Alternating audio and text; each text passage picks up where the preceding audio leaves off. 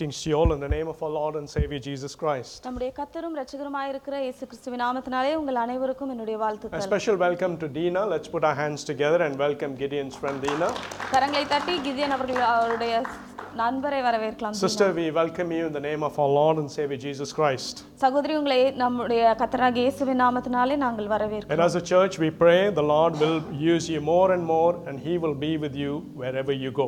சபையாக நாங்கள் உங்களை வாழ்த்துகிறோம். தேவன் உங்களை நீங்க போகிற இடங்களெல்லாம் உங்களை அதிகமாக உபயோகப்படுத்த வேண்டும் என்று. You are an encouragement being amongst us this afternoon.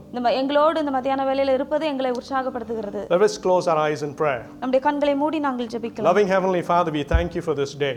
அன்பின் பரலோக பிதாவே, இந்த நேரத்திற்காக உமக்கு நன்றி. Lord, I want to thank you for all those you brought to church today. இன்றைக்கு சபைக்கு நீர் அழைத்து வந்த எல்லாவருக்காகவும் நான் தேவனுக்கு நன்றி. Lord, these are your children. ஆண்டவரே, இவர்கள் உம்முடைய பிள்ளைகள். Called by your name, Lord. உம்முடைய நாமத்தால் அழைக்கப்பட்டவர்கள். For your purpose, Lord. உம்முடைய நோக்கத்திற்காக. And as they sit here to hear your word, உம்முடைய வார்த்தையை கேட்பதற்காக அவர்கள் இங்கே உட்கார்ந்திருக்கிற I pray you will cover Christy and I under your precious blood. உம்முடைய விலையேற பெற்ற இரத்தத்திற்குள்ளாக போதகரை மேனையும் நீர் மறைக்க வேண்டும் என்று நாங்கள் ஜெபிக்கிறோம். May the Spirit of God move amongst us this afternoon. தேவனுடைய ஆவியானவர் இந்த மத்தியான வேளையில் எங்கள் And may your மத்தியில் words அசைவாடட்டும். land, Lord, in fertile ground today. உம்முடைய வார்த்தை ஒரு நல்ல நிலத்தில் விதைக்கப்பட்ட விதையாக இன்றைக்கு I இருக்கு. cover the congregation under your precious blood. இந்த கூட்டத்தை ஆண்டவரே உம்முடைய விலையேற பெற்ற இரத்தத்திற்குள்ளாக நான் மறைத்துக் கொள்கிறேன். Overcoming the powers of darkness. இருளின் அதிகாரங்களை மேற்கொண்டு But Lord, possessing your promises. உம்முடைய வார்த்தைகளை நாங்கள் பிடித்துக் கொள்கிறோம். We pray this prayer in the name of our Lord and Savior Jesus Christ. நம்முடைய கர்த்தரும் இரட்சகருமாகிய இயேசு கிறிஸ்துவின் நாமத்தினாலே இந்த ஜெபத்தை ஏறெடுக்கிறோம். Thank you, Lord.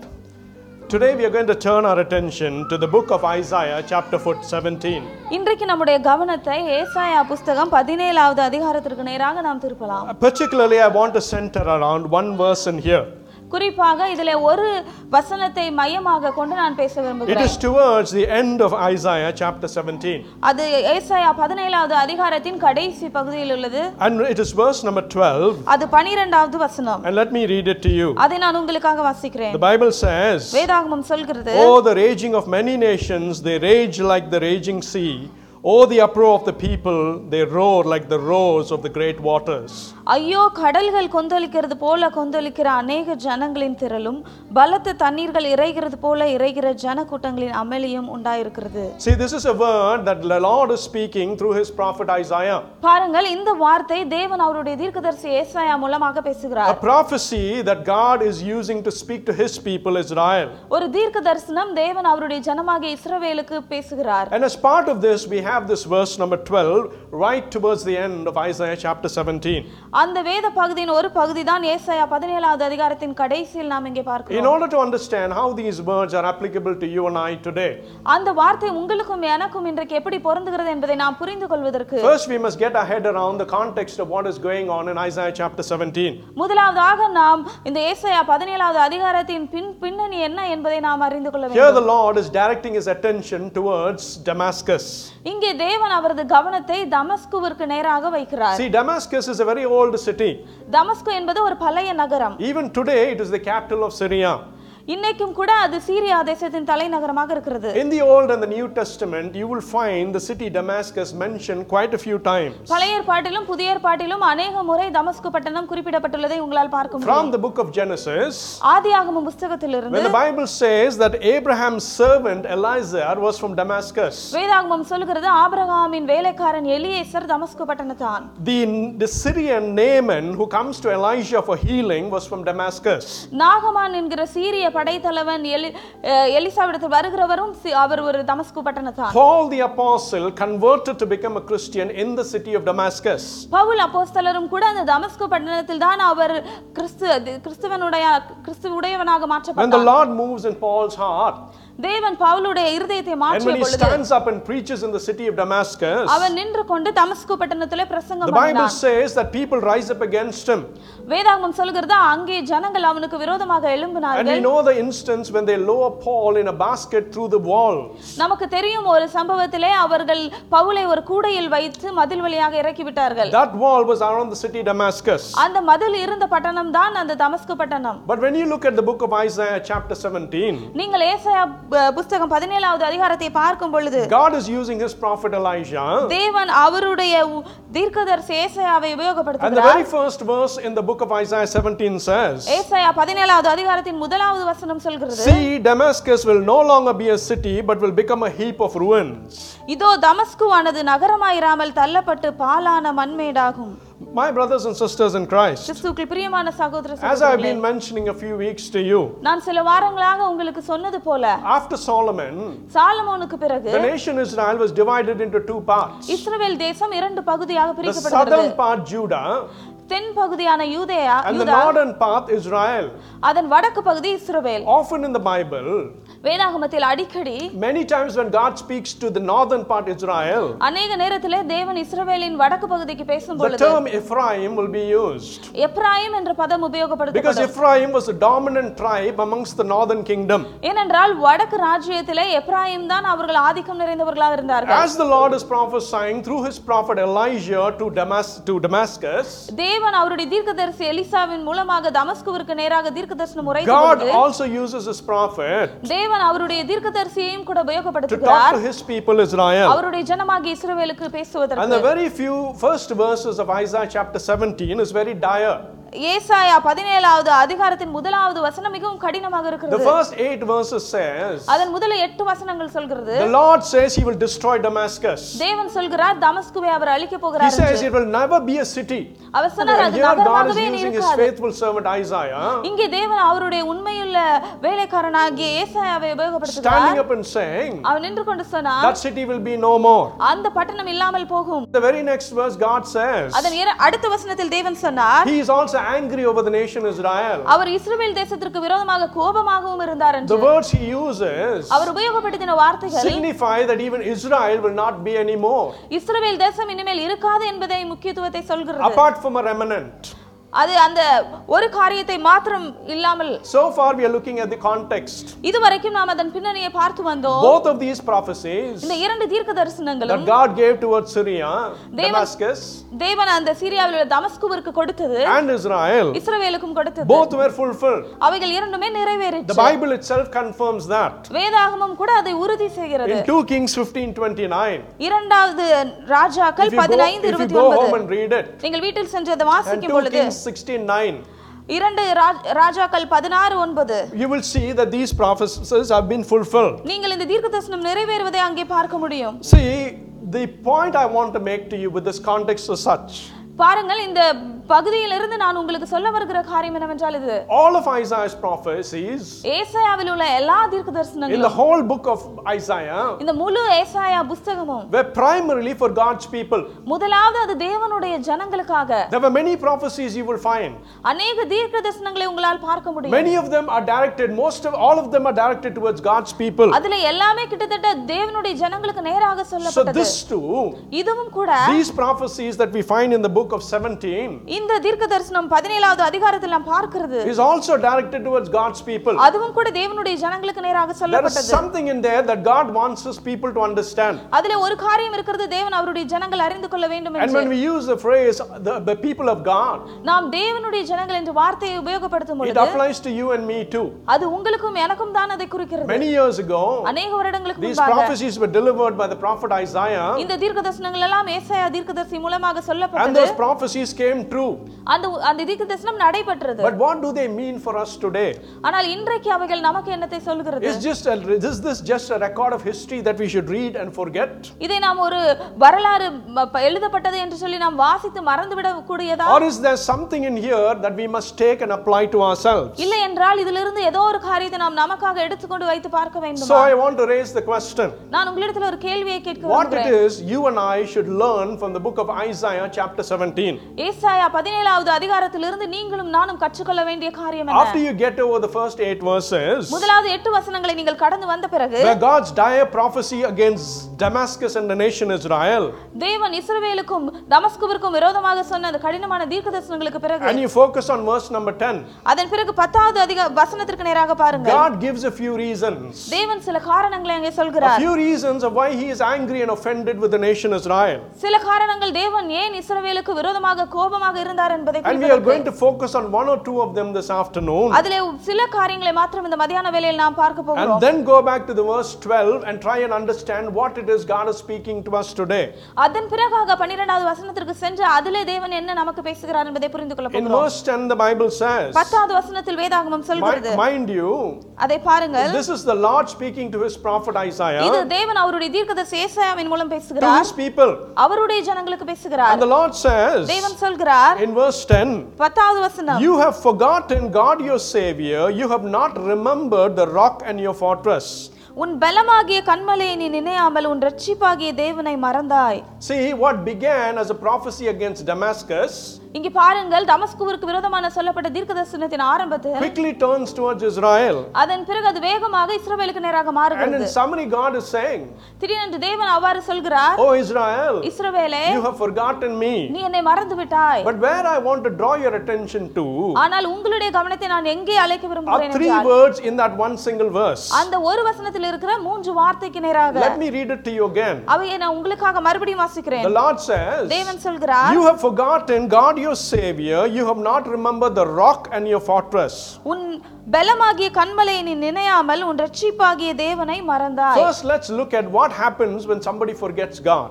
முதலாவது நாம் பார்க்கலாம், ஒருவர் தேவனை மறக்கும் பொழுது என்ன நடக்கும் என்று. If you go a few verses behind நீங்கள் பின்பாக 3 வசனம் சென்று பார்ப்பீர்கள் and you என்றால், focus on verse number 5, 5வது வசனத்துக்கு நேராக நீங்கள் கவனத்தை வைக்கும் பொழுது, this is what the Bible says. இதுதான் வேதாகமம் சொல்கிறது. It will be as when reapers harvest the standing grain, gathering the grain in their arms, so when someone gleans heads of grain in the valley of Rephaim. ஒருவன் ஓங்கின பயிரை அறிந்து தன் கையினால் கதிர்களை அறுத்து ரெப்பாயிம் பள்ளத்தாக்கிலே கதிர்களை சேர்க்கிறது போல இருக்கும். See, the Lord is saying, பாருங்கள், இங்கே தேவன் சொல்கிறார், He is comparing Israel with a particular thing that goes on in that society. அவர் இஸ்ரவேல் தேசத்தை அவர் அந்த சமுதாயத்தில் நடந்து கொண்டிருந்த ஒரு காரியத்தினோடு ஒப்பிட்டு சொல்கிறார். Rephaim was a fertile valley in Israel. அங்கே ரெப்ராயிம் என்பது இஸ்ரவேலிலே அங்கே நல்ல ஒரு நிலமாக இருந்தது. According to Old Testament law, பழைய ஏற்பாட்டின் கட்டளையின் when the அடிப்படையில் harvesters harvest the grain அங்கே அறுக்கிறவர்கள் அங்கே வயல்களை அறுக்கும் பொழுது and they gather the stalk of grains in their hand, அவர்கள் அந்த பயிர்களை எல்லாம் அவர்கள் கரத்தில் எடுத்துக்கொண்டு when one or two stalks of them fall to the ground, அவர்கள் அதிலிருந்து சில கதிர்கள் கீழே விழும் பொழுது, according to God's instruction in the Old Testament, தேவனுடைய கட்டளையின்படி பழைய ஏற்பாட்டில் உள்ளதன்படி, He says that should be left there, அதில் அந்த கீழே விழுந்தது அங்கே விடப்பட்டிருக்க so வேண்டும், that the poor people can pick that up and eat it. எனவே அந்த அங்கே இல்ல ஏழை ஜனங்கள் வந்து அதை எடுத்துக்கொண்டு அவர்கள் சாப்பிட முடியும். That is what the word gleaning means. அதுதான் அந்த வார்த்தை அங்கே அறிந்து போடுங்கள் என்ற அர்த்தம். God is using that, தேவன் அதை and உபயோகப்படுத்துகிறார். He is saying, அதன் பிறகு O சொல்கிறார், nation Israel, இஸ்ரவேல் தேசமே, you who I promised to take you to a land flowing with milk and honey, உங்களை நான் பாலும் தேனும் ஓடுகிற கானான் தேசத்துக்கு அழைத்துக் கொண்டு போவேன் என்று where you சொன்னேன். will lack nothing, நீங்க அங்க எந்த குறைவும் இல்லாமல் இருப்பீர்கள். because you forgotten me, நீங்கள் என்னை மறந்து விட்டது நிமித்தமாக the things that I promised you. நான் உங்களுக்கு கொடுத்த வாக்குத்தத்தங்கள், Instead of that, அதற்கு மாறாக you will be like these people who are following the reaper, picking up the gleanings that fall from his hand. நீங்கள் அந்த ஜனங்கள் அறுக்கிறவர்கள் சிந்துகிற கதிர்களை பொறுக்கிறதற்கு பின்னாடி போவது போல நீங்கள் போவீர்கள் God என்றார். is using that as an example. தேவன் அதை ஒரு உதாரணமாக And then உபயோகப்படுத்துகிறார். He says, அதன் பிறகு அவர் you சொல்கிறார், have forgotten your Savior. நீங்கள் உங்கள் இரட்சகரை You மறந்தீர்கள். have forgotten your rock. நீங்கள் உங்கள் கன்மலையை மறந்தீர்கள். You have forgotten your fortress. நீங்கள் உங்கள் கோட்டையை மறந்தீர்கள். I want to focus on those three words. அந்த 3 வார்த்தையிலே நான் கவனத்தை செலுத்த When விரும்புகிறேன். God says, தேவன் சொல்லும் you have பொழுது forgotten your Savior, நீங்கள் உங்கள் இரட்சகரை மறந்தீர்கள் What என்று does சொல்லும் he பொழுது mean? அதன் அர்த்தம் என்ன? see, the Bible uses the word Savior many a times in the Old Testament to explain someone who is responsible of saving people. வேதாகமம் பழைய ஏற்பாட்டிலே பல முறை அந்த இரட்சகர் என்ற வார்த்தையை உபயோகப்படுத்துகிறது ஒரு மனிதர் ஜனங்களை காப்பார் என்ற When அர்த்தத்திற்காக. God protects His people, தேவன் அவருடைய ஜனங்களை காக்கும் பொழுது, that is why in the book of Psalm 25:5, அதுதான் சங்கீதம் 25:5வது வசனம் the சொல்கிறது. psalmist says, அங்கே சங்கீதக்காரன் guide சொல்கிறார், me in your truth and teach me, for you are God my Savior, and my hope is in you all day long. உம்முடைய சத்தியத்திலே என்னை நடத்தி என்னை போதித்தருளும். நீரே என் ரட்சிப்பின் தேவன். உம்மை நோக்கி நாள் முழுதும் காத்திருக்கிறேன். God is telling Israel, இங்கே தேவன் இஸ்ரவேலிடத்தில் சொல்கிறார், I was the one who has been protecting and saving you. நான் ஒருவர்தான் உங்களை காத்து கொண்டு உங்களை ரட்சித்து கொண்டு வந்திருந்தேன். You have forgotten me. நீங்கள் என்னை மறந்து விட்டீர்கள். And then he says, you have forgotten the rock. அவர் பிறகு சொல்கிறார், நீங்கள் கன்மலையை மறந்தீர்கள். My brothers and sisters in Christ, கிறிஸ்துவுக்குள் பிரியமான சகோதர the சகோதரிகளே, metaphor rock, what does it mean? அந்த கன்மலை என்ற உருவம் அதற்கு அர்த்தம் என்ன? It talks about God's steadfastness. அது தேவனுடைய நிலைவரமான தன்மை அது It குறிக்கிறது. talks about his consistency. தேவனுடைய தொடர்ச்சியான ஒரே செயலை குறிக்கிறது. It is something that cannot be easily moved or shaken. அது ஒரு காரியம் எளிதாக அசைக்கக்கூடிய மாற்றக்கூடிய ஒரு காரியம் அல்ல. That is why when Moses talks about the Lord in the book of Deuteronomy, எனவேதான் மோசே உபாகமம் புத்தகத்தில் தேவனை குறித்து பேசும் பொழுது he says, அவர் சொல்கிறார், he is my rock. Our N கன்மலை. His ways are perfect. அவருடைய வழிகள் சத்தியமானவைகள். And all his ways are just. அவருடைய வழிகள் எல்லாம் நீதியுள்ளவைகள் என்று Here சொன்னார். God is using that rock. தேவன் இங்கே அந்த கன்மலையை And he is உபயோகப்படுத்துகிறார். saying you have forgotten your rock. அவர் சொல்கிறார், நீங்கள் உங்கள் கன்மலையை மறந்தீர்கள். Third, he says you have forgotten your fortress. மூன்றாவதாக அவர் சொன்னார், நீங்கள் உங்கள் பலத்தை மறந்தீர்கள். பலமாகிய கன்மலை என்று தமிழில் What இருக்கிறது. does God mean? தேவன் அதில் எதை சொல்கிறார்? See, if you had to quickly explore this word fortress, நீங்கள் வேகமாக அந்த கோட்டையை குறித்து நீங்கள் பார்ப்பீர்கள் in என்றால், those days, அந்த நாட்களிலே cities used to build fortresses. அங்கே பட்டணங்களிலே அதை சுற்றி அவர்கள் கோட்டைகளை And கட்டுவார்கள். these fortresses were protection for the people inside from the enemy outside. இந்த கோட்டையெல்லாம் உள்ளே இருக்கிற ஜனங்களுக்கு வெளியிலிருந்து வருகிற எதிரிகளிலிருந்து பாதுகாப்பதற்காக There were கட்டப்பட்டது. many strategies, அநேக அதற்கு நிலைகள் இருந்தது. many different ways of how the cities protected themselves. பல விதங்களிலே பட்டணம் பாதுகாக்கப்பட்டு Here கொண்டிருந்தது. God is comparing himself with that fortress. தேவன் இங்கே அந்த ஒரு கோட்டைக்கு ஒப்பிட்டு அவர் தன்னை பேசுகிறார். To understand that even further, அதை இன்னும் கூட ஆழமாக அறிந்து கொள்வதற்கு when you look at how David in the book of Psalms says, நீங்கள் சங்கீதத்திலே தாவீது அதை சொல்லும் பொழுது, Lord, you are my fortress. அவர் சொல்கிறார், தேவனே நீர் என் கோட்டை என்று What சொன்னார். David was meaning there was, தேவன் தாவீது அங்கே எதை சொன்னான் Lord, there என்றால், were days when I was in a real fortress, ஆண்டவரே நான் சில நாட்கள் உண்மையான கோட்டையில் இருந்தது உண்மைதான். surrounded with all that brick and protection. அங்கே இல்ல அந்த மதில் சூழ்ந்த இடத்திலே நான் பாதுகாக்கப்பட்டு கொண்டிருந்தது But உண்மைதான். Lord, today I am exposed in the wilderness. ஆனால் இன்றைக்கு நான் வனாந்திரத்திலே பாதுகாப்பு இல்லாமல் I இருக்கிறேன். may not have a wall around me, Lord. ஒருவேளை என்னை சுற்றி அந்த கோட்டை இல்லாமல் இருக்கலாம். You are my wall, Lord. ஆனால் நீர் என்னுடைய கோட்டையாக You are my இருக்கிறீர். fortress, Lord. நீர் என்னுடைய கன்மலையாக இருக்கிறீர். That is what these three words mean. அதுதான் இந்த மூன்று வார்த்தைகள் குறிக்கிறது. And God is saying, அங்கே தேவன் you சொல்கிறார், have forgotten me, your Savior. நீ உன் இரட்சகராகிய தேவனை மறந்தாய். You have forgotten me, your rock. நீ உன் பலனாகிய கன்மலையை மறந்தாய். And you have forgotten me, your fortress. நீ உன் கோட்டையை மறந்தாய் என்று தேவன் So சொல்கிறார். what does this mean to you and I? அது உங்களுக்கும் எனக்கும் என்ன குறிக்கிறது In our இன்றைக்கு? Christian lives, நம்முடைய கிறிஸ்துவ வாழ்க்கையில் no matter where we are in that journey, நாம் அந்த பயணத்தில் எந்த இடத்தில் இருந்தாலும் பரவாயில்லை. especially for those in the congregation who has known the Lord our Savior for many years, குறிப்பாக இங்கே இருக்கிறவர்களில் தேவனை பல வருடமாக அறிந்த உங்களில் if we take a few moments, நீங்கள் சில நிமிடங்கள் எடுத்துக்கொள்வீர்கள் we look என்றால் back at our life நம்முடைய வாழ்க்கையை திரும்பி பார்க்கும் and பொழுது we examine the life that has gone by, நாம் கடந்து வந்த பாதைகளை சோதித்து பார்க்கும் we பொழுது will find many instances நாம் அநேக நேரத்தை கண்டுபிடிப்போம். when God was our Savior, தேவன் நம்முடைய இரட்சகராக இருந்த when நேரங்கள், God saved us from many troubles. தேவன் நம்முடைய பல பிரச்சனைகளிலிருந்து நம்மளை காத்து கொண்ட Many of நேரங்கள், us have had experiences in our lives நம்முடைய வாழ்க்கையில் அநேகர் நீங்கள் அப்படிப்பட்ட அனுபவங்களை where there were பெற்றிருக்கிறீர்கள். situations of terrifying natures. அநேக பயமுறுத்தக்கூடிய சூழ்நிலைகள் வந்த பொழுது God was our Savior in those instances. அந்த சூழ்நிலைகளிலே தேவன் நம்முடைய இரட்சகராக In இருந்தார். our Christian life, நம்முடைய கிறிஸ்துவ வாழ்க்கையில் though people come and people go, ஒருவேளை ஜனங்கள் வந்து போகலாம், though men give us promises and forget those promises, மனிதர்கள் வாக்குகளை கொடுத்துவிட்டு அந்த வாக்குகளை மறந்து though போகலாம், friends change as days and hours go by, நாட்களும் மாதங்களும் கடந்து போகும் பொழுது நண்பர்கள் மாறலாம். many of us could say நம்மில் அநேகர் சொல்லலாம், that Lord, during all of those times, தேவனே அந்த எல்லா நாட்களிலும் you were like a rock to me, Lord. நீர் எனக்கு ஒரு கன்மலையாக You இருந்தீர். did not change. நீர் மாறவில்லை. You did not give up on me. நீர் என்னை கைவிட்டு விடவில்லை. You did not push me away. நீர் என்னை தள்ளி விடவில்லை. You held on to your promises, Lord. நீர் உம்முடைய வாக்குத்தத்தங்களை You were a நிறைவேற்றினீர். rock to me, Lord. நீர் எனக்கு கன்மலையாக இருந்தீர். And then some of us could say, அதன் பிறகு நம்ம இவ்வாறு சொல்லலாம், in my சிலர், life, என்னுடைய when வாழ்க்கையிலே I was in deep danger, Lord, நான் மிகவும் ஆழமான when கஷ்டத்தில் it இருக்கும் appeared பொழுது, there was no one around me, என்னை சுற்றி யாருமே இல்லாதது போல இருந்த all பொழுது, the protections that I had, Lord, எனக்கு இருந்த எல்லா பாதுகாப்பும், my intellect, என்னுடைய அறிவு, my wisdom, என்னுடைய ஞானம், my money, என்னுடைய பணம், Lord, none of those were able to protect me ஆண்டவரே அது எதுவுமே என்னை பாதுகாக்க when I முடியவில்லை. was exposed, Lord, நான் அங்கே கைவிடப்பட்ட நிலைமையில் இருந்த பொழுது you, Lord, were my fortress. ஆண்டவரே நீர்தான் என்னுடைய Many கோட்டையாக of us in இருந்தீர். our Christian life, நம்மில் அநேகர் நம்முடைய கிறிஸ்துவ when we வாழ்க்கையை look back at our lives நம்முடைய வாழ்க்கையை நாம் திரும்பி and பார்க்கும் we பொழுது see the hand of God in our lives, நாம் தேவனுடைய கரத்தை நம் வாழ்க்கையில் பார்க்கும் பொழுது you will see his hand as a savior. நீங்கள் அவருடைய கரத்தை இரட்சகராக நீங்கள் You will see பார்ப்பீர்கள். his hand as a rock in your life. அவருடைய கரம் உங்கள் வாழ்க்கையில் ஒரு கண்மலையாக You இருப்பதை will see his பார்ப்பீர்கள். hand as a fortress in your life. அவருடைய கரம் உங்கள் வாழ்க்கையில் ஒரு கோட்டையை போல இருப்பதை But then பார்ப்பீர்கள். among some of us, நம்மில் இருக்கிற சிலருக்கு though we have had those experiences, ஒருவேளை அப்படிப்பட்ட அனுபவங்கள் நமக்கு வந்திருந்தும் கூட knowing who our savior is, நம்முடைய இரட்சகர் யார் என்று நமக்கு some தெரிந்திருந்தோம். of us have forgotten God. நம்மில் சிலர் தேவனை மறந்து விட்டிருக்கிறோம். Maybe you are saying, ஒருவேளை நீங்கள் if I சொல்லலாம், have forgotten God, why am I in church today? நான் தேவனை மறந்து விட்டிருந்தால் நான் ஏன் இன்றைக்கு சபையில் இருக்கிறேன்? There are many ways you can forget God. அநேக வழியில நீங்கள் தேவனை மறக்க My கூடும். brothers and sisters in Christ, கிறிஸ்துவுக்குள் பிரியமான சகோதர when சகோதரிகளே, God says, தேவன் சொல்லும் you have பொழுது forgotten your savior, your rock and your fortress, நீங்கள் உங்கள் பலனாகிய கண்மலையும் உங்கள் இரட்சகராகிய தேவனை மறந்து we விட்டீர்கள் என்று must take சொல்லும் that பொழுது lens அந்த ஒரு வார்த்தையை and எடுத்துக்கொண்டு we should apply it to ourselves. அதை நாம் நமக்கு வைத்து பார்க்க வேண்டும். Examine our Christian life நம்முடைய கிறிஸ்துவ வாழ்க்கையை சோதித்து பார்க்க வேண்டும். and say, have I forgotten the God?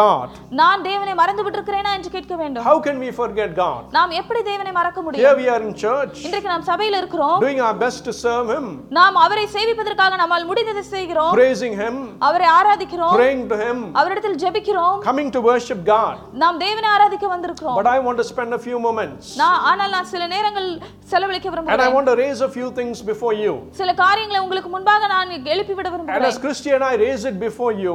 போதகரும் நானும் உங்கள் மத்தியில் அந்த காரியங்களை எழுப்புகிற இந்த நேரத்தில் I want to assess the state of your heart உங்களுடைய இருதயத்தின் நிலையை நீங்கள் சோதித்து பார்க்க நான் and then விரும்புகிறேன். ask yourself this question: அதன் பிறகு உங்களிடத்தில் இந்த கேள்வியை have கேளுங்கள். I forgotten God? நான் தேவனை மறந்திருக்கிறேனா? There are many ways we can forget God. பல வழிகளிலே நாம் தேவனை மறக்க முடியும். For example, ஒரு உதாரணமாக if you take the very basic thing about praying, ஒரு அடிப்படையான ஜெபம் என்ற காரியத்தை நீங்கள் எடுத்துக்கொள்ளும் the பொழுது book of James 5:16 says, யாக்கோபு 5:16 வசனம் சொல்கிறது, this is not a verse written for somebody else. அது யாரோ ஒருவருக்காக எழுதப்பட்ட வசனம் This அல்ல. is a verse written for a man called the child of God. இது தேவனுடைய பிள்ளை என்று அழைக்கப்பட்ட ஒரு மனிதனால் எழுதப்பட்ட வசனம். And the Bible says, வேதாகமம் சொல்கிறது, therefore confess your sins to each other நீங்கள் சொஸ்தமடையும்படிக்கு உங்கள் குற்றங்களை ஒருவருக்கொருவர் அறிக்கையிட்டு and pray for each other so that you may be healed. ஒருவருக்காக ஒருவர் ஜெபம் What பண்ணுங்கள். is the Bible saying? இங்க வேதாகமம் என்ன சொல்கிறது? Pray for each other. ஒருவருக்காக ஒருவர் ஜெபம் If I பண்ணுங்கள். ask you the question, உங்களிடத்தில் நான் அந்த கேள்வியை this கேட்பேன் என்றால், past week that went by,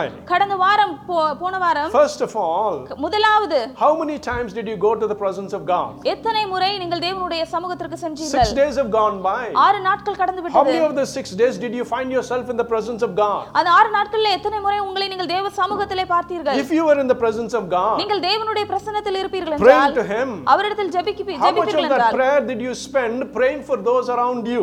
அந்த ஜெப நேரத்திலே எத்தனை ஜெபங்கள் நீங்கள் உங்களை சுற்றி இருந்தவர்களுக்காக My செய்தீர்கள்? brothers and sisters in Christ, கிறிஸ்துவுக்குள் பிரியமான சகோதர in this சகோதரிகளே, fast-paced world, இந்த வேகமாக ஓடுகிற உலகத்தில் we very easily forget for those around us. நம்மை சுற்றி இருக்கிறவர்களை மிகவும் எளிதாக நாம் மறந்து When விடுகிறோம். we have to pray for other people, நாம் மற்றவர்களுக்காக ஜெபிக்கும் பொழுது it is not as important as our own prayers. அது நம்முடைய சொந்த ஜெபங்களை போல முக்கியத்துவம் வாய்ந்ததாக The இருப்பதில்லை. same book of James chapter 5 verses 14 and 15 says, அதே யாக்கோபு 5வது அதிகாரம் 14 15வது வசனம் is any சொல்கிறது, of you sick? Let him call the elders of the church to pray over them and anoint them with oil in the name of the Lord. And the prayers offered in faith will make the sick person well. The Lord will raise them up. If they had sinned, they will be forgiven. உங்களில் ஒருவன் வியாதிப்பட்டால் அவன் சபையின் மூப்பர்களை வரவழைப்பானாக. அவர்கள் கர்த்தருடைய நாமத்தினாலே அவனுக்கு எண்ணெய் பூசி அவனுக்காக ஜெபம் பண்ண கடவர்கள். அப்பொழுது விசுவாசமுள்ள ஜெபம் பிணியாளியை ரட்சிக்கும். கர்த்தர் அவனை எழுப்புவார். அவன் பாவம் செய்தவனானால் அது அவனுக்கு மன்னிக்கப்படும். What is the Bible saying? இங்க வேதாகமம் என்ன சொல்கிறது? The Bible saying, வேதாகமம் when சொல்கிறது, you pray for others, their sins will be forgiven. நீங்கள் மற்றவர்களுக்காக ஜெபிக்கும் பொழுது அவர்களுடைய பாவங்கள் அவர்களுக்கு When மன்னிக்கப்படும். there are sick people, நீங்க வியாதியஸ்தர்களை பார்க்கும் as பொழுது a matter of faith, அங்கே விசுவாசத்தின் when அடிப்படையில் the elders of the church put oil on that person and pray for that person, சபையின் மூப்பர்கள் அந்த மனிதன் மேல எண்ணெய் வைத்து ஜெபிக்கும் பொழுது the Bible says வேதாகமம் that சொல்கிறது, person will be healed. அந்த மனிதன் சுஸ்தமாவார். The world may say 101 different things. உலகத்திலே 101 காரியங்கள் சொல்லலாம். Some people may use this to further their own name. சில ஜனங்கள் இதை அவர்களுடைய பெயர் பிரஸ்தாபத்திற்காக அதை But the உபயோகப்படுத்தலாம். Bible is very clear. ஆனால் வேதாகமம் The தெளிவாக Bible இருக்கிறது. says, வேதாகமம் when you சொல்கிறது, pray for others, நீங்கள் their மற்றவர்களுக்காக sins ஜெபிக்கும் will be பொழுது forgiven. அவருடைய பாவங்கள் When you pray மன்னிக்கப்படும். for others, நீங்கள் மற்றவர்களுக்காக they ஜெபிக்கும் will பொழுது be healed is what the Bible says. அவர்கள் சொஸ்தமாவார்கள் என்று வேதம் சொல்கிறது. See, பாருங்கள், when you and I as Christians, நீங்களும் நானும் கிறிஸ்தவர்களாக இருக்கும் when we பொழுது, fail in our duty to pray for other people, நாம் நம்முடைய கடமையாகிய மற்றவர்களுக்காக ஜெபிக்கிறதில் when we தவறும் only பொழுது, pray for ourselves, நாம் நமக்காக மாத்திரம் ஜெபிக்கும் it is பொழுது, one way you forget God. அது ஒரு வழியில் நீங்கள் தேவனை Because மறக்கிறீர்கள். God wants this from you. இது தேவன் உங்களிடத்திலிருந்து எதிர்பார்க்கிறார். Am I making sense to you? நான் உங்களுக்கு புரியும்படியாக அதை சொல்கிறேன். Hallelujah. ஹalleluya.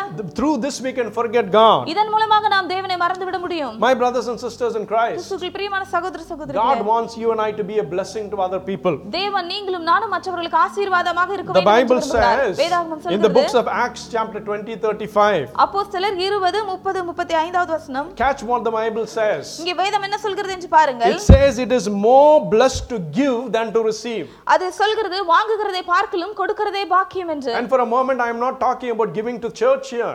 இங்கே நான் சில நிமிடம் சபைக்கு கொடுப்பதை குறித்து பேசவில்லை. Neither is this giving purely about money. இது கொடுப்பது என்பது மணியை பணத்தை மாத்திரம் குறித்து There அல்ல. are so many ways you can give to people around you. பல விதங்களிலே உங்களை சுற்றி இருக்கிற You ஜனங்களுக்கு can give உங்களால் them கொடுக்க their முடியும். time. அவர்களுக்கு உங்கள் நேரத்தை You கொடுக்கலாம். can give them your encouragement. உங்களுடைய உற்சாகத்தை நீங்கள் கொடுக்கலாம். You can give them a hope for the future. அவர்களுடைய எதிர்காலத்திற்கான நம்பிக்கையை கொடுக்கலாம். There are so many ways you can give to people. பல விதங்களிலே ஜனங்களுக்கு நீங்கள் கொடுக்கலாம். Help those who are in need. அங்கே பிரச்சனையில் இருப்பவர்களுக்கு உதவி How செய்யுங்கள். many people do you know in your life? உங்கள் வாழ்க்கையில் எத்தனை ஜனங்களை உங்களுக்கு People தெரியும்? who have a need in their life.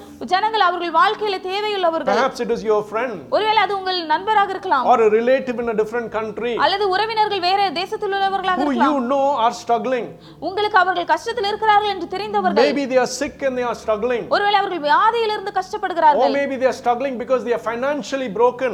இல்லை என்றால் அவர்கள் பொருளாதாரத்தில் உடைந்து போய் God கஷ்டப்படுகிறார்கள். wants you to be a blessing to somebody else. தேவன் நீங்கள் மற்றவர்களுக்கு ஆசீர்வாதமாக இருக்க When விரும்புகிறார். we don't do that, நீங்கள் அதை நான் அதை செய்யாமல் இருக்கும் when பொழுது we want to be blessed, நாம் ஆசீர்வதிக்கப்படுவோம் பட but the வேண்டும் என்று Bible நினைக்கிறோம். clearly says வேதாகமம் தெளிவாக it is சொல்கிறது, more blessed when you give. இது மிகவும் பெரிய ஆசீர்வாதம் நீங்க கொடுக்கும் பொழுது. When you forget to be a blessing to other people. நீங்கள் மற்றவர்களுக்கு ஆசீர்வாதமாக இருப்பதை மறந்து போகும் பொழுது. An identity of a child of God is this: ஒரு தேவனுடைய பிள்ளையின் அடையாளம் to என்னவென்றால் be a blessing to those around you, அவங்களை சுற்றி இருப்பவர்களுக்கு ஆசீர்வாதமாக to இருப்பது, be an encouragement for people around you. உங்களை சுற்றி இருக்கிறவர்களுக்கு உற்சாகப்படுத்துகிற பிள்ளையாக You know இருப்பது. someone is going through a difficult time. உங்களுக்கு தெரிகிறது யாரோ ஒருவர் கஷ்டமான நேரத்தில் Be இருக்கிறார் there என்று. for them. அவர்களுக்கு அங்கே இருங்கள். You know someone is reeling under some pressure in their life. யாரோ ஒருத்தர் அவர்கள் வாழ்க்கையின் அழுத்தத்திற்குள்ளாக போய் கொண்டிருக்கும் Call பொழுது them up. அவர்களுக்கு கால் பண்ணி Give them பேசுங்கள். some encouraging words. அவர்களை உற்சாகப்படுத்துற வார்த்தைகளை சொல்லுங்கள். Yes, we are all busy. ஆம், நாம் எல்லாரும் அலுவலாக We தான் have very இருக்கிறோம். little time. நமக்கு கொஞ்ச நேரம் தான் But இருக்கிறது. that is not an excuse to say you would not do what God wants you and I to do. ஆனால் அது நீங்கள் தேவன் செய்ய வேண்டிய காரியத்தை செய்யாமல் போவதற்கு அது நீங்கள் சொல்லக்கூடிய காரணமாக இருக்க When கூடாது. you are not a blessing to people, நீங்கள் ஜனங்களுக்கு ஆசீர்வாதமாக இல்லாமல் இருக்கும் பொழுது, when you have 101 reasons of why you can't be a blessing to people, உங்களிடத்துல ஒரு 101 காரணங்கள் இருக்கலாம் ஏன் நீங்க மற்றவர்களுக்கு ஆசீர்வாதமாக இல்லை in என்பதற்கு. a way ஒரு விதத்துல you are forgetting God. நீங்கள் தேவனை God மறக்கிறீர்கள். is saying, தேவன் I சொல்கிறார், was your savior in time of need. நான் உங்களுடைய இரட்சகராக உங்களுடைய தேவை I நேரத்தில் was an இருந்தேன். unshaken rock in your life. உங்கள் வாழ்க்கையில் அசைக்க முடியாத கண்மலையாக நான் I was a இருந்தேன். protection as a fortress around you. உங்களை சுற்றி இருந்த கோட்டையாக இருந்து பாதுகாத்தேன். Would you not be the same to somebody around you? நீங்கள் உங்களை சுற்றி இருக்கிற யாரோ ஒருவருக்கு அப்படி இருக்க Have முடியாதா? you forgotten me? நீ என்னை மறந்து Have விட்டாயா? you forgotten how good I have been in your life? நான் எவ்வாறு உன் வாழ்க்கையில் நல்லவராக இருந்தேன் என்பதை மறந்து போனாயா? Hallelujah. Hallelujah. Am I making sense to you? நான் புரியும்படியாக உங்களுக்கு சொல்றேன். Thirdly, another way to forget God மூன்றாவதாக தேவனை மறப்பதற்கு மற்ற ஒரு வழி is to testify. அது சாட்சி சொல்வது. See, in our church, நம்முடைய சபையிலே பாருங்கள், there is a reason why I don't have a specific time slot for testimonies. சாட்சி நேரம் என்று இல்லாமல் இருப்பதற்கு ஒரு காரணம் இருக்கிறது. Because I believe ஏனென்றால் நான் a விசுவாசிக்கிறேன், testimony is not something that is extracted forcefully from people. சாட்சி என்பது ஒரு ஜனங்களிடத்தில இருந்து நான் கட்டாயப்படுத்தி எடுத்துக்கொள்கிற As காரியம் a அல்ல. child of God, தேவனுடைய பிள்ளையாக when God has done something great in your life, தேவன் ஒரு பெரிய காரியத்தை உங்கள் வாழ்க்கையில் செய்யும் when the பொழுது, Spirit of God churns within your heart தேவனுடைய ஆவியானவர் உங்களுடைய இருதயத்திலே காரியங்களை செய்யும் and பொழுது directs you அவர் உங்களை வழி to go நடத்துகிறார். and testify how God has been good in your life, தேவன் போய் உங்கள் வாழ்க்கையில் செய்த நல்ல காரியங்களை எல்லாம் செய்வதற்கு வழி you நடத்துகிறார். yourself will come to me நீங்களாகவே என்னிடத்தில் வருவீர்கள். and you will say, I want to testify today. நீங்கள் சொல்வீர்கள், இன்றைக்கு நான் சாட்சி சொல்ல My விரும்புகிறேன் brothers என்று. and sisters in Christ, சுற்றி பிரியமான சகோதர many of us சகோதரிகளே, sat in church today. சபையில் இன்றைக்கு அநேகர் உட்கார்ந்து I've இருக்கிறோம். experienced the kind hand of God in our life. தேவனுடைய இரக்கமான கரங்களை நம் வாழ்க்கையில் அனுபவித்திருக்கிறோம். Many a times God has rescued us. அநேக நேரங்களில் தேவன் நம்மை விடுவித்திருக்கிறார். Many a times God has been good to us. அநேக நேரத்தில் தேவன் தேவன் நமக்கு நல்லவராக God இருந்திருக்கிறார். has answered prayers. தேவன் ஜெபங்களுக்கு பதில் கொடுத்திருக்கிறார். People have been praying for you. ஜனங்கள் உங்களுக்காக ஜெபித்தார்கள். But when your problem goes away, ஆனால் உங்களுடைய பிரச்சனை உங்களை விட்டு போகும் பொழுது you forget God. நீங்கள் தேவனை மறந்து See, when we விடுகிறீர்கள். fail to testify, பாருங்கள், நாம் சாட்சி சொல்வதற்கு தவறும் பொழுது, when we fail to stand up and say how good God has been in our life, நாம் நின்று கொண்டு தேவன் நமக்கு எவ்வளவு நல்லவராக இருந்தார் என்பதை சொல்ல தவறும் பொழுது, we are forgetting God. நாம் தேவனை மறக்கிறோம். We are forgetting God. நாம் தேவனை மறக்கிறோம். Hallelujah. Hallelujah. Has God done something good in your life? தேவன் உங்கள் வாழ்க்கையில் ஏதாவது நல்லதை செய்திருக்கிறாரா? Oh, I am scared, I can't come and stand in the front. அல்ல என்றால் முன்னால வந்து நிற்பதற்கு பயமாக இருக்கிறேன் என்று I இருக்கிறாரா? can't articulate and say things. நான் காரியங்களை அழகாக வர்ணித்து சொல்ல முடியாது. Would you hide the mighty works of God Almighty in your life because of that? நீங்கள் வல்லமையுள்ள தேவன் செய்த அதிசயமான காரியங்கள் உங்கள் வாழ்க்கையில் செய்ததை மறைப்பதற்கு அது ஒரு காரணமா? If you are not a voice in other people's lives, நீங்கள் மற்றவருடைய வாழ்க்கையில் ஒரு சத்தமாக இல்லாவிட்டால், who will be a voice in other people's life? யார் மற்றவருடைய வாழ்க்கையின் சத்தமாக If you இருக்க do முடியும்? not share your experience of how God has been good to you, நீங்கள் உங்கள் தேவன் எவ்வாறு நல்லவராக இருந்தார் என்ற அனுபவத்தை சொல்ல how முடியாவிட்டால், will people around you come to know Him? உங்களை சுற்றி இருக்கிற ஜனங்கள் எப்படி அதை அறிந்து கொள்ள முடியும்? God has taken you through experiences in your life. தேவன் சில அனுபவங்கள் மூலமாக உங்களை எடுத்துக்கொண்டு He's வந்திருக்கிறார். even shown you His kindness. அவருடைய இரக்கத்தை உங்களுக்கு He's been காண்பித்திருக்கிறார். with you in the time of your need. உங்களுடைய தேவை நேரத்தில் உங்களோடு We இருந்திருக்கிறார். have many experiences in our life. நம்முடைய வாழ்க்கையில் அநேக அனுபவங்கள் நமக்கு உண்டுதான். But how good God has been. தேவன் எவ்வாறு நல்லவராக நமக்கு Yes, we இருந்தார். have to thank Him for it.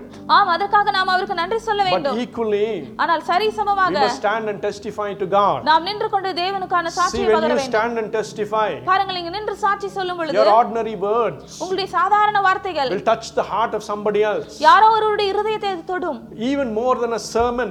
அது ஒரு செய்திக்கு மேலாக, When a person comes and testifies that God did this to me, ஒரு மனிதர் வந்து நின்று தேவன் எனக்கு இதை செய்தார் என்று சாட்சி சொல்லும் it பொழுது has an effect on people. அது ஜனங்கள் மத்தியிலே ஒரு தாக்கத்தை It ஏற்படுத்தும். turns their attention to God. அவருடைய கவனத்தை அது தேவனுக்கு நேராக திருப்பும். How often have you and I testified? எத்தனை முறை நீங்களும் நானும் சாட்சி சொல்லி A whole இருக்கிறோம். month has gone by. ஒரு முழு மாதம் கடந்து விட்டது. Has God not done anything for you? ஆண்டவர் உங்களுக்காக எதுவுமே Has செய்யவில்லையா? God not been good to you? தேவன் உங்களுக்கு நல்லவராக இல்லையா? Where is your testimonies to Him? உங்களுடைய தேவனுக்கான சாட்சிகள் எங்கே? Am I making sense to you? நான் உங்களுக்கு புரியும்படியாக My சொல்கிறேனா? brothers and sisters in Christ, கிறிஸ்துவுக்குள் பிரியமான சகோதர when you சகோதரிகளே, fail to tell people about the good things of God, நீங்கள் தேவனுடைய நல்ல காரியங்களை மற்றவர்களுக்கு சொல்ல தவறும் in பொழுது a way you are forgetting God. ஒரு விதத்தில் நீங்கள் தேவனை அங்கே The Lord மறக்கிறீர்கள். looks at the nation Israel and says, தேவன் இஸ்ரவேல் தேசத்தை பார்த்து I சொன்னார், was good to you, Israel. இஸ்ரவேலே, நான் உனக்கு நல்லவராக I இருந்தேன். rescued you from Egypt and brought you to this promised land. நான் உன்னை எகிப்திலிருந்து விடுவித்து கொண்டு வந்து இந்த வாக்குத்தத்தம் பண்ணப்பட்ட How தேசத்துக்கு many கொண்டு வந்தேன். dangers I protected you from. எத்தனை நாட்கள் நான் உன்னை பாதுகாத்து How வந்தேன். good I was to you. நான் எவ்வளவு நல்லவராக உனக்கு But இருந்தேன். oh Israel, ஆனாலும் இஸ்ரவேலே, you have forgotten me. நீ என்னை மறந்து That is போனாய். what he is saying in verse number 10. அதுதான் அவர் இங்கே 10வது He வசனத்தில் is saying, I சொல்கிறார். am your savior. அவர் சொல்கிறார், நான் உன்னுடைய I இரட்சகர், am your rock. நான் உன்னுடைய கன்மலை, I am your fortress. நான் உன்னுடைய கோட்டை. Oh Israel, but you have forgotten me. ஆனால் இஸ்ரவேலே, நீ என்னை மறந்து The போனாய். same verse applies to you and I this afternoon. அதே வார்த்தை தான் இந்த மதியான வேளையில உங்களுக்கும் எனக்கும் He has been பொருந்துகிறது. a rock in our life many a time. அவர் நம்முடைய வாழ்க்கையில் அநேக நேரத்தில் He has கன்மலையாக been a இருந்தார். fortress in our lives many a time. அநேக நேரங்களில் நம் வாழ்க்கையில் கோட்டையாக Oh, he has இருந்தார். been a savior in our life many a time. அநேக நேரங்களில் நம்முடைய வாழ்க்கையில் இரட்சகராக But though இருந்தார். we call ourselves as Christians, ஒருவேளை நாம் நம்மை கிறிஸ்தவர்கள் என்று அழைத்துக் though கொண்டிருந்தாலும், we call ourselves as the children of God, நாம் தேவனுடைய பிள்ளை என்று நாம் சொல்லிக் கொண்டாலும், we have forgotten God in many instances. நாம் தேவனை அநேக நேரங்களில் மறந்து God போயிருக்கிறோம். doesn't want us to forget Him.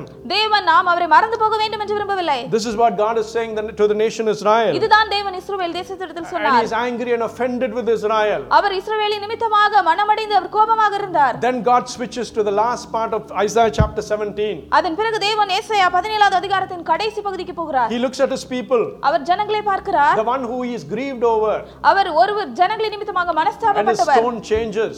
அவருடைய சத்தம் மாறுகிறது. And we land in verse number 12. அதன் பிறகு அந்த 12வது வசனத்திற்கு நாம் The very வருகிறோம். central verse we began today's sermon with. அதுதான் ஆதார வசனமாக நாம் இந்த பிரசங்கத்தின் ஆரம்பத்தில் And the Lord வாசித்தோம். tells His people, தேவன் அவருடைய ஜனங்களிடத்தில் சொல்கிறார், these nations around you, உங்களை சுற்றி இருக்கிற அந்த these தேசம், mighty nations around you, இந்த வல்லமையான தேசங்கள் உங்களை this சுற்றி இருப்பது, city Damascus that is a great power, இந்த அதிகமான வல்லமையுடைய இந்த பட்டணம் these தமஸ்கு, people who have been terrifying you இந்த ஜனங்கள் உங்களை with பயமுறுத்துகிறவர்கள், their large armies and their threats. அவர்களுடைய பெரிய பலத்த ராணுவங்கள் உங்களை பயமுறுத்துகிறது. And catch what God says. ஆனால் இங்கே தேவன் என்ன சொல்கிறார் என்பதை In the பாருங்கள். verses that I'm going to read to you, நான் உங்களுக்கு இப்பொழுது வாசிக்க போகிற God வசனங்கள், is comparing these dangers that are surrounding the nation Israel. தேவன் இஸ்ரவேல் தேசத்தை சூழ்ந்திருந்த அந்த ஆபத்துகளை பார்க்கிறார். And He tells Israel, அதன் பிறகு இஸ்ரவேலை சொல்கிறார், you have forgotten me. நீங்கள் என்னை மறந்து but போனீர்கள். I am like a father to you. ஆனால் நான் உங்கள் தகப்பனை போல இருக்கிறேன். And the Lord says அதன் பிறகு தேவன் in சொல்கிறார் verses 12, 12வது வசனத்தில், oh, the ragings of the many nations, they rage like the raging seas. Oh, the uproar of the people, they roar like the roaring of the great waters. ஐயோ, கடல்கள் கொந்தளிக்கிறது போல கொந்தளிக்கிற அநேக ஜனங்களின் திரளும் பலத்த தண்ணீர்கள் இறைகிறது போல இறைகிற ஜனக்கூட்டங்களின் அமளியும் உண்டாயிருக்கிறது. To imagine what is going on here, இங்கே என்ன நடக்கிறது என்பதை கற்பனை செய்து பாருங்க. to really understand the context and apply it to yourself. அங்கே உண்மையாக அங்க என்ன நடக்கிறது என்ற பின்னணி அறிந்து கொண்டு அதை உங்களுக்கு வைத்து பார்க்கும்போது, Imagine you're in a very small boat நீங்க யோசித்து பாருங்கள், நீங்கள் ஒரு சிறிய படகில் in the இருக்கிறீர்கள். midst of the Atlantic Ocean, அங்கே அட்லாண்டிக் கடலிலே நீங்கள் நடுவில் and இருக்கிறீர்கள். there is a storm raging in the Atlantic Ocean. அங்க ஒரு பெரிய புயல் அட்லாண்டிக் கடலில் அடிக்கிறது. For those of you who have seen these images, நீங்கள் அதை ஒருவேளை அதை பார்த்திருப்பீர்கள் some of the என்றால், waves will rise up 40-50 feet high. சில அலைகள் 40-50 அடி உயரத்தில் இருக்கும். The Lord is saying, தேவன் சொல்கிறார், these nations around you, இந்த உங்களை சுற்றி இருக்கிற they தேசங்கள் are raging like the sea around you. அவைகள் இப்படி இறைகிற கடல்களை போல உங்களுக்கு விரோதமாக The very இருக்கிறார்கள். sound of them is a roaring sound. அவருடைய சத்தமே ஒரு இறைகிற சத்தமாக And இருக்கிறது. the Lord says, அதன் பிறகு தேவன் சொன்னார், what he says in verse 13, அவர் 13வது வசனத்தில் என்ன சொல்கிறார்? although the people roar like the roar of the surging waters, when I rebuke them, they flee far away. ஜனக்கூட்டங்களின் திரளான தண்ணீர்கள் இறைகிறது போல இறைந்தாலும் அவர்களை அவர் அதட்டுவார், அவர்கள் தூரமாய் ஓடி போவார்கள். Driven by the wind like chaff on the hills, மலைகளிலே காற்றினால் பறக்கடிக்கிற பதரை போலவும், like tumbleweed before the gale. சுழல் காற்றிலே அகப்பட்ட துரும்பை போலவும் What துரத்தப்படுவார்கள். God is saying, இங்க தேவன் என்ன சொன்னார்? the Lord is saying, தேவன் சொல்கிறார், these other things that take you away from me, இந்த எல்லா காரியங்களும் உங்களை என்னை விட்டு எடுத்துக்கொண்டு போகிறது. you have forgotten I'm your savior, நீங்கள் உங்கள் இரட்சகரை மறந்து that I போனீர்கள். can rescue you from those situations. என்னால் உங்களை அந்த இடத்திலிருந்து விடுவிக்க முடியும். You have forgotten that I am your fortress. நான் உங்கள் கோட்டை என்பதை நீங்கள் மறந்து You போனீர்கள். may not have a wall around you, உங்களை சுற்றி ஒருவேளை உங்களுக்கு மதில் இல்லாமல் but இருக்கலாம், I am there. ஆனால் நான் இருக்கிறேன். You might have forgotten that I am your rock. நீங்கள் ஒருவேளை மறந்து போனீர்கள், நான் உங்கள் கண்மலை என்பதை. And because of that, அதன் நிமித்தமாக some of us நம்மில் சிலர் find ourselves in situations நம்மை அப்படிப்பட்ட ஒரு நிலையில் பார்க்கிறோம். terrified by our circumstances, நம்முடைய சூழ்நிலை நிமித்தமாக பயந்து போய், looking at things that surround us, நம்மை சுற்றி இருக்கிற காரியங்களை பார்த்து கொண்டு troubled and worried, மிகவும் கலங்கி போய் கவலையோடு, not recognizing that God is our fortress. தேவன் நம்முடைய கோட்டை என்பதையும் நாம் அறிந்து In கொள்ளாமல், His great kindness, the Lord says, அது மிகப்பெரிய தேவனுடைய இரக்கம் this என்று தேவன் very thing சொல்கிறார். that you are worried about, அந்த நீங்கள் கவலைப்பட்டு கொண்டிருக்கிற அந்த ஒரு this காரியம், very thing that is raging like the raging seas, எப்படி அந்த இறைகிற கடலை போல இறைந்து கொண்டிருக்கிற அந்த அதே காரியம், even though these people roar, அந்த ஜனங்கள் ஒருவேளை இறைந்து He கொண்டிருந்தாலும், says, when I rebuke them. அவர் சொன்னார், நான் அவர்களை அதட்டுவேன். What is God saying? இங்கே தேவன் என்ன This சொன்னார்? great thing that you are fearing and worried about, இந்த பெரிய காரியம் நீங்கள் பயந்து கொண்டு கவலைப்பட்டு கொண்டிருக்கிற அந்த when I காரியம், step in and rebuke it, ஆனால் நான் நின்று கொண்டு அங்கே அதை அதட்டும் பொழுது, you know what He is saying will happen? இங்கே அவர் என்ன நடக்கும் என்று அவர் He சொல்கிறார் is தெரியுமா? saying it will become like chaff in the wind. அவர் சொன்னார், அது ஒரு பறக்கிற பதரை போல இருக்கும் என்று. தமிழ்ல ஒரு saying இருக்குது, யானை கட்டி போரடிக்கிறது. கேட்டிருக்கீங்களா? In those days, அந்த நாட்களிலே in India, இந்திய தேசத்தில் when they get the crop from the field, அவர்கள் வயல்வெளியில இருந்து கதிர்களை எடுத்துக்கொண்டு they வரும் have to பொழுது, separate the grain from the chaff. அவர்கள் அந்த கதிர்களை அந்த முழு பயிரில் இருந்து பிரித்து எடுக்க So they வேண்டும். will cut the grain and lay it on the ground. அவர்கள் எல்லா கதிர்களையும் எடுத்துக்கொண்டு வந்து கீழே பரப்பி வைப்பார்கள். And history says, அங்க வரலாறு சொல்கிறது, in India, இந்தியாவிலே they will use an elephant to walk over the crop on the ground, அவர்கள் அங்கே யானையை வைத்து அந்த வயல்வெளியிலே to நடக்க separate வைப்பார்கள். the grain from the chaff. அந்த மணிகளை அந்த கதிரில் இருந்து பிரித்து And எடுப்பதற்கு. then they will take the grain in a sieve, அதன் பிறகு அவர்கள் எல்லா மணிகளையும் அவர்கள் மொத்தமாக ஒரு கருவியில் and they எடுப்பார்கள். will stand against the wind, அவர்கள் காற்றிற்கு எதிர்ப்புறமாக and நின்று they will கொண்டு, pour the grain back down to the ground. அதன் பிறகு அவர்கள் அந்த எல்லா கதிர்மணிகளையும் கீழே நிலத்தில் What போடுவார்கள். happens there அங்க என்ன நடக்கும்? is that the wind will blow, அங்கே காற்று அடித்துக் the கொண்டிருக்கும், grain will fall to the ground, அங்கே நல்ல மதில்கள் கதிர்கள் எல்லாம் கீழே but the விழும். chaff will be blown away by the wind, ஆனால் அந்த பதர் எல்லாம் காற்றிலே அடித்துக் not கொண்டு to be போகும். seen again. அவைகள் எல்லாம் திருப்பி பார்க்க Even if you முடியாது. look for it, you cannot find. அந்த பதரை நீங்கள் தேடினாலும் கண்டுபிடிக்க And the முடியாது. Lord is saying, தேவன் சொல்கிறார், these troubles that trouble and worry you, உங்களை கஷ்டப்படுத்திக் கொண்டிருக்கிற இந்த எல்லா பிரச்சனைகளும், when I your savior, நான் உங்களுடைய இரட்சகர், when I your rock, நான் உன்னுடைய கன்மலை, when I your fortress, நான் உன்னுடைய கோட்டையாக இருக்கும் பொழுது, step in and rebuke it, நான் நின்று அதை அதட்டும் பொழுது, it will be blown away like chaff in the wind. அவைகள் எல்லாம் காற்றிலே பறந்து போகிற பதரை போல Are some இருக்கும். of you in church today? நாம் சபையில் இருக்கிற சிலர் இன்றைக்கு Perhaps you have forgotten God. ஒருவேளை நீங்கள் தேவனை மறந்திருக்கலாம். Perhaps you have forgotten how great He is. ஒருவேளை அவர் எவ்வளவு சிறந்தவர் என்பதை மறந்திருக்கலாம். Perhaps you think He has forgotten you. ஒருவேளை நீங்கள் நினைத்துக் கொண்டிருக்கலாம் அவர் என்னை மறந்து விட்டார் And you are என்று. looking at your circumstances. உங்களுடைய சூழ்நிலைகளை இப்பொழுது பார்த்து And you are கொண்டு terrified. நீங்கள் பயந்து போய் God is saying, தேவன் சொல்கிறார், even the great waves that roar in the sea, இங்கே கடலில் இருக்கிற பெரிய அலைகள் கூட when I rebuke them, நான் அதை அதட்டும் பொழுது they will be blown away like chaff. அவைகள் எல்லாம் ஒரு இல்லாமல் போய்விடும் மழை போல. ஹல்லேலூயா. Hallelujah. The Lord God Almighty. தேவன் வல்லமையுள்ள தேவன். In the book of Isaiah chapter 17. ஏசாயா 17வது அதிகாரத்தில் These are prophecies against the nation Damascus. அவர் தமஸ்கு தேசத்திற்கு நேரமாக தீர்க்கதரிசனம் உரைக்கிறார். Together with that, God also is annoyed with Israel. அதன் கூட தேவன் இஸ்ரவேல் தேசத்தின் நிமித்தமாகவும் அவர் சோர்ந்து போயிருந்தார். And God reminds them, தேவன் அவர்களை you ஞாபகப்படுத்துகிறார், have forgotten me. நீங்கள் என்னை மறந்து Though I விட்டீர்கள். were your rock, ஒருவேளை நான் உங்கள் கண்மலையாக though I was இருந்தும், a savior to you, நான் உங்களுக்கு இரட்சகராக இருந்தும், though I was a fortress to you, நான் உங்களுக்கு கண்மலையாக இருந்தும், but God says, ஆனால் தேவன் சொன்னார், everything is not forgotten. எல்லாமே மறந்து போய் விடவில்லை. I still love you. நான் இன்றும் உன்னை நேசிக்கிறேன். You are my child. நீ என்னுடைய பிள்ளை. I have called you for a purpose. நான் உன்னை ஒரு நோக்கத்திற்காக I have my அழைத்திருக்கிறேன். eyes set upon you. நான் என் கண்களை உங்கள் மேல் வைத்திருக்கிறேன். You are dear and precious to me. நீங்கள் எனக்கு மிகவும் நெருக்கமான விலையேறப்பட்டவர்கள். My son, my daughter. என் மகனே, என் மகளே, I want you. நான் உன்னை, நீ எனக்கு வேண்டும். I want you in my kingdom. என்னுடைய ராஜ்யத்திற்கு நீ வேண்டும். You might have forgotten me, நீ ஒருவேளை என்னை மறந்திருக்கலாம், but I haven't forgotten you. ஆனால் நான் உன்னை மறந்து போகவில்லை. Even though you are terrified with your circumstances, உங்கள் சூழ்நிலை நிமித்தமாக நீ பயந்து போயிருந்தாலும், I, the Lord, am able to rescue you from those circumstances. தேவனாகிய நான் உன்னை அந்த சூழ்நிலையிலிருந்து விடுவிக்க என்னால் This is முடியும். what He said to the nation Israel. இதுதான் அவர் இஸ்ரவேல் தேசத்திற்கு சொன்னார். And when we read the book of Isaiah chapter 17, நாம் ஏசாயா 17வது அதிகாரத்தை வாசிக்கும் பொழுது this is what God is also telling us today. இதுதான் தேவன் நமக்கும் கூட இன்றைக்கு சொல்கிறார். These things were written as examples for us. இந்த காரியங்கள் எல்லாம் நமக்கு உதாரணமாக God's எழுதப்பட்டிருக்கிறது. kindness தேவனுடைய இரக்கம் is often taken for granted in our life. அநேக நேரங்களில் நாம் அதை சாதாரணமாக நம்முடைய வாழ்க்கையில் When we எடுத்துக்கொள்கிறோம். need God, we run to Him.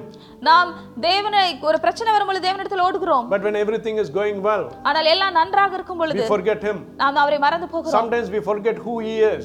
நாம் சில நேரத்தில் அவர் யார் என்பதையும் மறந்து போகிறோம். Sometimes we forget to place Him as the King over every circumstance in our life. சில நேரத்தில் அவர் நம்முடைய வாழ்க்கையின் எல்லா சூழ்நிலையிலும் அவரை ராஜாவாக வைப்பதற்கு மறந்து God போகிறோம். is reminding us today, தேவன் இன்றைக்கு அதை நமக்கு don't ஞாபகப்படுத்துகிறார். forget me, my child. என் மகளே, நீ என்னை மறந்து போக I was வேண்டாம். a rock to you many a times. நான் உனக்கு கண்மலையாக அநேக I நேரத்தில் have been a இருந்தேன். savior to you many a times. உனக்கு இரட்சகராக அநேக நேரத்தில் I have இருந்தேன். been a fortress to you many a times. அநேக நேரத்தில் உனக்கு கோட்டையாக இருந்தேன். Don't forget me. என்னை மறந்து போகாதே. This is what God is speaking to us through these words today. இதுதான் இந்த வார்த்தைகளின் மூலமாக தேவன் நம்மோடு இன்றைக்கு And if you பேசுகிறார். have forgotten God, நீங்கள் தேவனை that மறந்திருப்பீர்கள் He is a என்றால் master over every circumstance in our life. நம்முடைய வாழ்க்கையில் இருக்கிற எல்லா சூழ்நிலையிலும் அவர் நமக்கு எஜமானாக If you இருக்கிறார். are troubled and worried over something, நீங்கள் கவலைப்பட்டு பிரச்சனை கலங்கி போயிருக்கிற ஏதாவது because ஒரு God காரியம் is not இருந்தால், a part of that, ஏனென்றால் தேவன் அதன் ஒரு பகுதியாக அதில் இல்லை. He is reminding us and saying, அவர் நமக்கு ஞாபகப்படுத்தி however சொல்கிறார், big those problems are, அந்த பிரச்சனை எவ்வளவு பெருசா when இருந்தாலும் I rebuke it, நான் அதை அதட்டும் பொழுது it will be nowhere to be seen.